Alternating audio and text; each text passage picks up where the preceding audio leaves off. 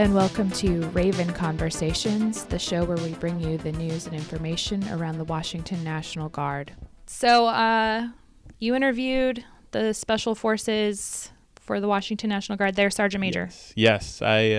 Silver Drill weekend, I had the opportunity to spend a few days with our Alpha Company 119th Special Forces guys. And as we were kind of talking about earlier, they're extremely smart and they're funny guys. They have a little bit different than your average service member. Yes, but I think that's what makes them That's what makes them special, right? And special. That's why they're Special Forces. No, it was good. Sergeant Major Tier Simak, and I sat down for about 20 minutes, and he talked about everything from his career, how he became a Special Forces guy, to what it takes to be a Special Forces guy in the state of Washington, if you're a National Guardsman or somebody who's coming off active duty, some of the mission sets they do. So really, he talked, kind of in depth about that stuff, what the requirements are. I will say, having spent 3 days with them, it's definitely not long enough because they're a fun group to be around, but very, very fascinating. One day we're doing rappelling, the next day we're shooting mortars and grenades, and then jumping out of helicopters, and that's just a very small percentage of what they do. 2 scoops of hua. 2 scoops. Not just one. And this time you brought 2 microphones. This time I did bring 2 microphones, yes. That makes my job a little bit easier on the editing side. Yes. Because we will be able to hear the questions. Yes. Be sure to follow us on social media. Stay up to date on all the cool events, stories, photos, and videos happening around the Washington National Guard. If you have a question, have a comment, or just want to say hi, send us a DM, PM, tweet at us, whatever, and we'll answer you. We also love to share and collaborate. Send us the photos or videos you take at drill or AT, and we'll tag you. Are you an active Instagrammer? Well, you might be a perfect candidate to take over our account. Send us a message and we'll set something up. To find us, do a search for WA National Guard. That's WA National Guard, and look for the blue check mark. So this is an exclusive for the Raven Conversations. We're here with Sergeant Major Tier Simak. He's the Command Sergeant Major for the Alpha Company 119th Special Forces out in Buckley. And he's just going to give us kind of some generic information and kind of talk about Special Forces and what they do. Sure. Thanks. Yeah, Sergeant Major, whenever... so what is it... I think my first question is, we hear about Special Forces all the time, but what does it actually take to become a Special Forces soldier? It takes a healthy amount of intestinal fortitude and a why. That's the biggest thing. I was throwing some kids off the rappel tower today. Actually, that sounds kind of violent. Let's back that up and say I was rappel mastering some JROTC students off rappel tower today in a big recruiting event, and I got the same question. What's one piece of advice I would give somebody that wanted to be a Green Beret? And it's pretty simple. Don't quit. Everything in selection is physically doable. Everything in the Q course is physically doable, and not everybody that goes to Special Forces is a professional athlete status. What really sets Green Berets apart is the willingness to try and the guts to finish. That's really what it comes down to. So for anybody that's interested in Special Forces, what are some of the kind of things that Alpha Company does? Oh, man, we have such a diverse mission set. To keep it vanilla, because obviously we've got stuff that's at the top secret and the secret level, but we have a diverse mission set. One of the things we do is we go to other countries and we do what's called foreign internal defense, and we'll be invited to a friendly nation, and this is something that's usually set up way up in the stratosphere of the State Department and diplomatic chains and everything else, the Department of Defense, and finally just filters down to a 12-man team of Green Berets who land in another country with all their equipment and a mission to make friends and train a partner force. And those missions are anywhere from 2 weeks to 6 months. And it can be everything from diving and working with boats, interdiction of criminal activity. It could be marksmanship, combatives, advanced marksmanship, sniper stuff, things like that. Basically everything that you'd ever want to do in like a Jack Ryan novel or something like that. That's my guys can do that. They're not as handsome when they do it, and there's no books about it, but they can do it. So, I mean, you mentioned the why. The why, yeah. So, how long have you been a Green Beret, and then why? I went to SFAS, Special Forces Assessment Selection, in October and November of 1999. That was long before there was a podcast, and nobody had invented the internet, or hadn't given it to me yet anyway. My why is a little different. I was playing rugby at Fort Hood. I was on active duty, and one of my buddies was going to selection, and I thought about it. And I went to the Special Forces recruiter with him. I sat in on the brief and the video, and that recruiter was the only Green Beret on Fort Hood. And he seemed pretty cool, and it was a cool hat. And but I wasn't really convinced that was something I wanted to do.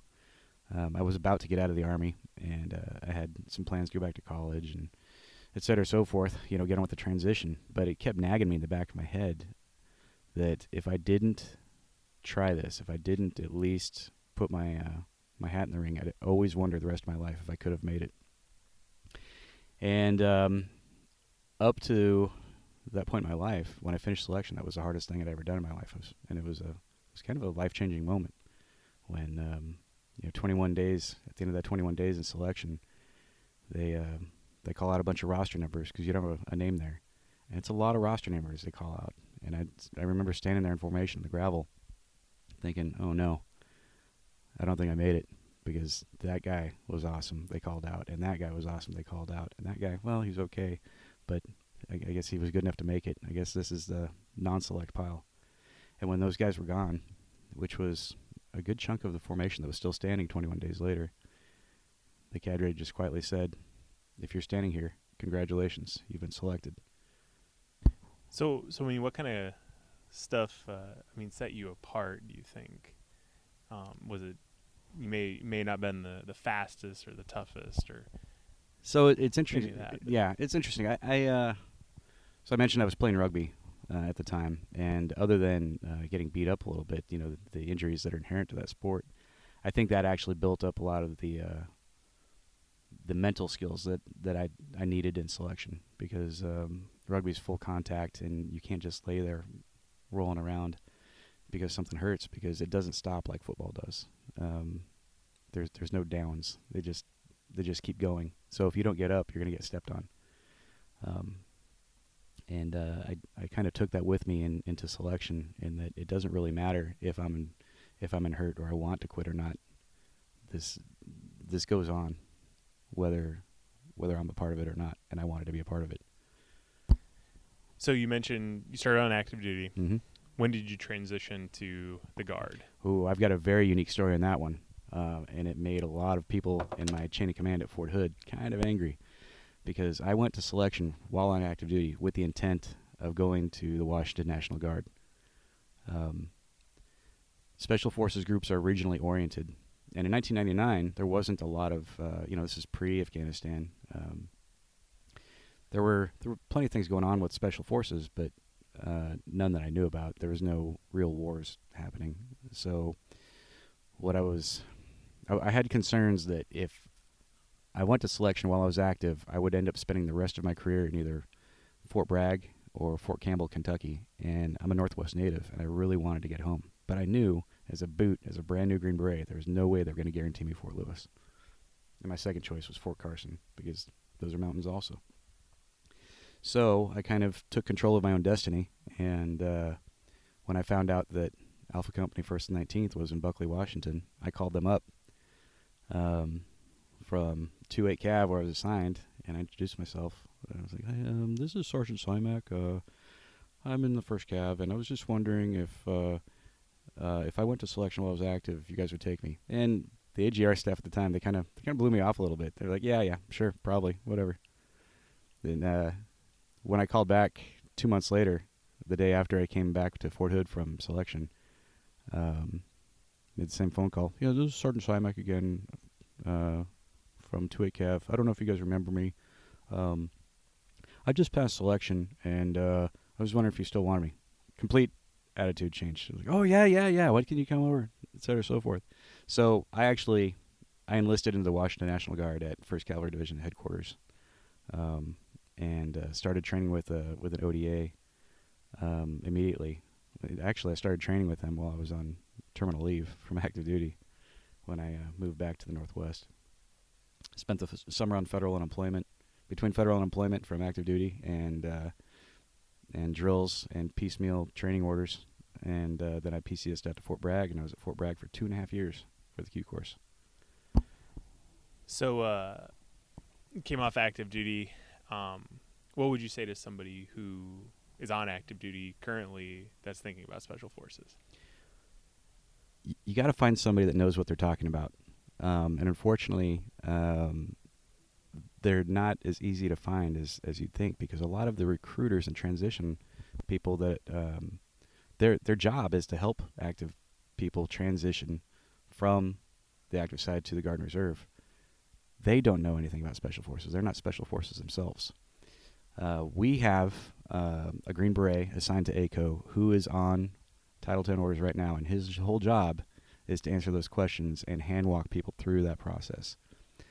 The first step, we've cracked the code on this, the first step for a transitioning Special Forces soldier or somebody that wants to go Special Forces, wants to come over to ACO or any other Guard unit that has SF from the active side, is to go to a website.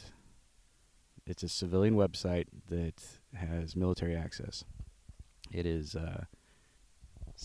National Guard SpecialForces.com, ngspecialforces.com, and I'm going to look that up right now to make sure that I said that right. But while I look that up, I'm going to tell you about it. When you open that website, there's questions. It's kind of a chintzy website, so don't let that put you off. Because I think a Green Beret put it together in his own time. But you have a place in there where you can select a state. It shows what states have Special Forces in them. You click on the state that you want, and then there's an information sheet on there, and it asks about your GT score. It asks about security clearance, if you have one or not. And if you don't, that's fine. You have to have a security clearance to be a Green Beret. You do not have to have security clearance to try to be a Green Beret. We'll get you one if you make it. But all this background information, and what that background information is meant for is to determine whether you're eligible. So we're not wasting your time coming out and doing PT tests and things like that. If you click on Washington, once you submit that form, it goes to every full-time staff member in Alpha Company, and it goes to my email as well. So we view that, and then we have a full-time recruiter, not one of my guys, stationed in Buckley in the Armory, and he has been tasked with contacting you directly so that you can try out for Special Forces. And that website is www.nationalguardsf.com. nationalguardsf.com. That's it. Pretty simple. So now what about people that are already in the Guard that want to try out for Special Forces or at least learn more about it? You can go to that website as well. Same way. If you're in Washington State, it's pretty simple because no interstate transfer is needed. You could go on that website, and that is kind of our central clearinghouse for tracking anybody that wants to come to the unit. But if you're in 161 or any other unit, we're more than happy to talk to you and give you a shot at the prize. We have heard that sometimes people's chain of command are reluctant to let people do this. That honestly, being a people person is part of being a Green Beret. You got to know what you want, and you got to know how to get it. So what's the eligibility if you're is there a rank requirement, age requirement, those kind of things? There sure is. And I'm going to read this straight off of our sheet because they do change from time to time. So here's your criteria. You have to have a minimum score of 110 GT, and there's no waiver for that. You have to have a 110 GT. Plus side of that, if you are below 110, you can retake your ASVAB and up your GT score. We have had people do that, and that's perfectly okay. But you do have to have a 110, non-waiverable. Your rank has to be, for enlisted, you are E3 to E6, and for officer, you are a first lieutenant promotable to captain. You have to be able to obtain a secret clearance. That doesn't, again, you don't have to have one when you come in. You just have to be able to get one. And a lot of that has to do with your credit and your background, things like that. If you got bad credit, that's something you definitely want to work on before you do this, because the people that grant security clearances, that's not our unit. We know everybody has troubles every now and then through divorces, deployments, et cetera, so forth. But you've got to take responsibility in getting that number up by any means necessary. Other you will not be able to get a clearance, and you won't be able to build a Green Beret. Those are your minimums. Those are your minimums. The age thing kind of goes back and forth, and I'm not sure what their current age requirements are. We had, I went through, when I went through the Q course, we had an 18 Bravo that used to be a Special Forces officer back in the day. He turned 50 in the 18 Bravo course. 18 Bravo is a weapons sergeant. When he first came back in the unit, the commander offered him a team. He said, "No, boss." He always called officers boss. I don't want a team. I just want to carry a gun. Just want to be with the boys. So he went back to the Q course, became a weapons guy. He was a good weapons guy too. And I'll tell you, man, that guy, I'm still younger than he was when he was in the Q course. And every time I have a joint that aches, I think about that guy walking straight up a mountain in front of me in the Hindu Kush Mountains in Afghanistan. That guy was a machine. Didn't look like a machine, not at all, but he was. He had a machine inside him. It was good. Here's some physical standards, if you're curious about those. We do give a PT test every month. The non-quals drill monthly. The Green Berets do not drill monthly. We drill every other month because for multiple reasons. One, because we get more training out of it, and two, because 40% of our unit is out of state. So guys travel from all over the country, sometimes the world, to come to Little Buckley, Washington, to meet with their SF team and get things done. And there is travel reimbursement for that. So here's your minimums for your SFAS PT test. You need to be able to knock out 57 push-ups, 66 sit-ups, and 8 pull-ups. And you need to be able to do a 5-mile run. I think that's in 40 minutes, but it's not listed here. But I'm pretty sure it's 40 minutes or less. So there you go. It's nothing super hard, but you're being evaluated all the time. There's a saying in Special Forces selection and throughout the Q course that you are constantly being assessed, and that doesn't stop once you get out of the Q course. Even when you got a green hat on, you're constantly being assessed. So everything you do out there, everything you say, everything you do, everything you don't say, somebody's assessing you. They're looking to see how you're going to fit on a team, how proactive you are, how well you can solve problems on your own. These are all things we look at. When you deploy, you might be on your own. You might deploy by yourself. You might deploy with a team. You might deploy to an embassy and have to work with a bunch of State Department people and other agency people wearing a suit. So we need professionals that can also kick indoors. So I spent a good part of the day out on the mortar range with your guys. Yesterday was out at the tower. You guys were doing rappelling. Tomorrow, it's jumping out of a helicopter. Mm-hmm. That seems kind of like the normal drill for you guys, but it just sounds like you guys have a lot of fun too, and that's kind of what I learned. We do. That number about 40% being out of state, that's not made up, and we really have to maximize our time. And we don't set those ranges up or those jumps or anything else just because it's fun. We have a long list of requirements that are set forth by Army Special Operations Command that we have to check off to stay current and stay relevant as a Green Beret. And we're deploying worldwide. Just because we're the Guard, we're not sitting back. We've just finished a mobilization. About half the unit before that was on other mobilizations that weren't part of the company mobilization. I am an M-Day soldier, and I've spent the last 2 years in 4 other countries. My civilian job has not seen me since June of 2017. So what about like in-state? Do you guys have any in-state missions? We do have a tentative state mission, and that is to augment search and rescue, because we do have mountain specialists and dive specialists and guys walking up, and we're really good at land nav. So it just kind of seems like a natural fit that we would help out other search and rescue professionals. That really hasn't been utilized, and it's not because we don't want to, and it's not because other people don't want us to. It's because we are so busy with our federal missions that there really just isn't time to have a state mission. Anything else you want to throw in there? I've run into a lot of people that are past their prime that say, I was going to, but don't be that guy. Don't have that regret. If you think there's a chance at all, any chance at all that you could do this, come out and do the PT test.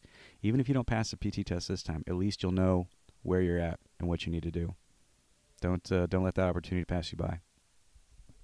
That's all I got. I appreciate the time. I appreciate what you guys do. Like I said, it was a lot of fun hanging out with you guys today.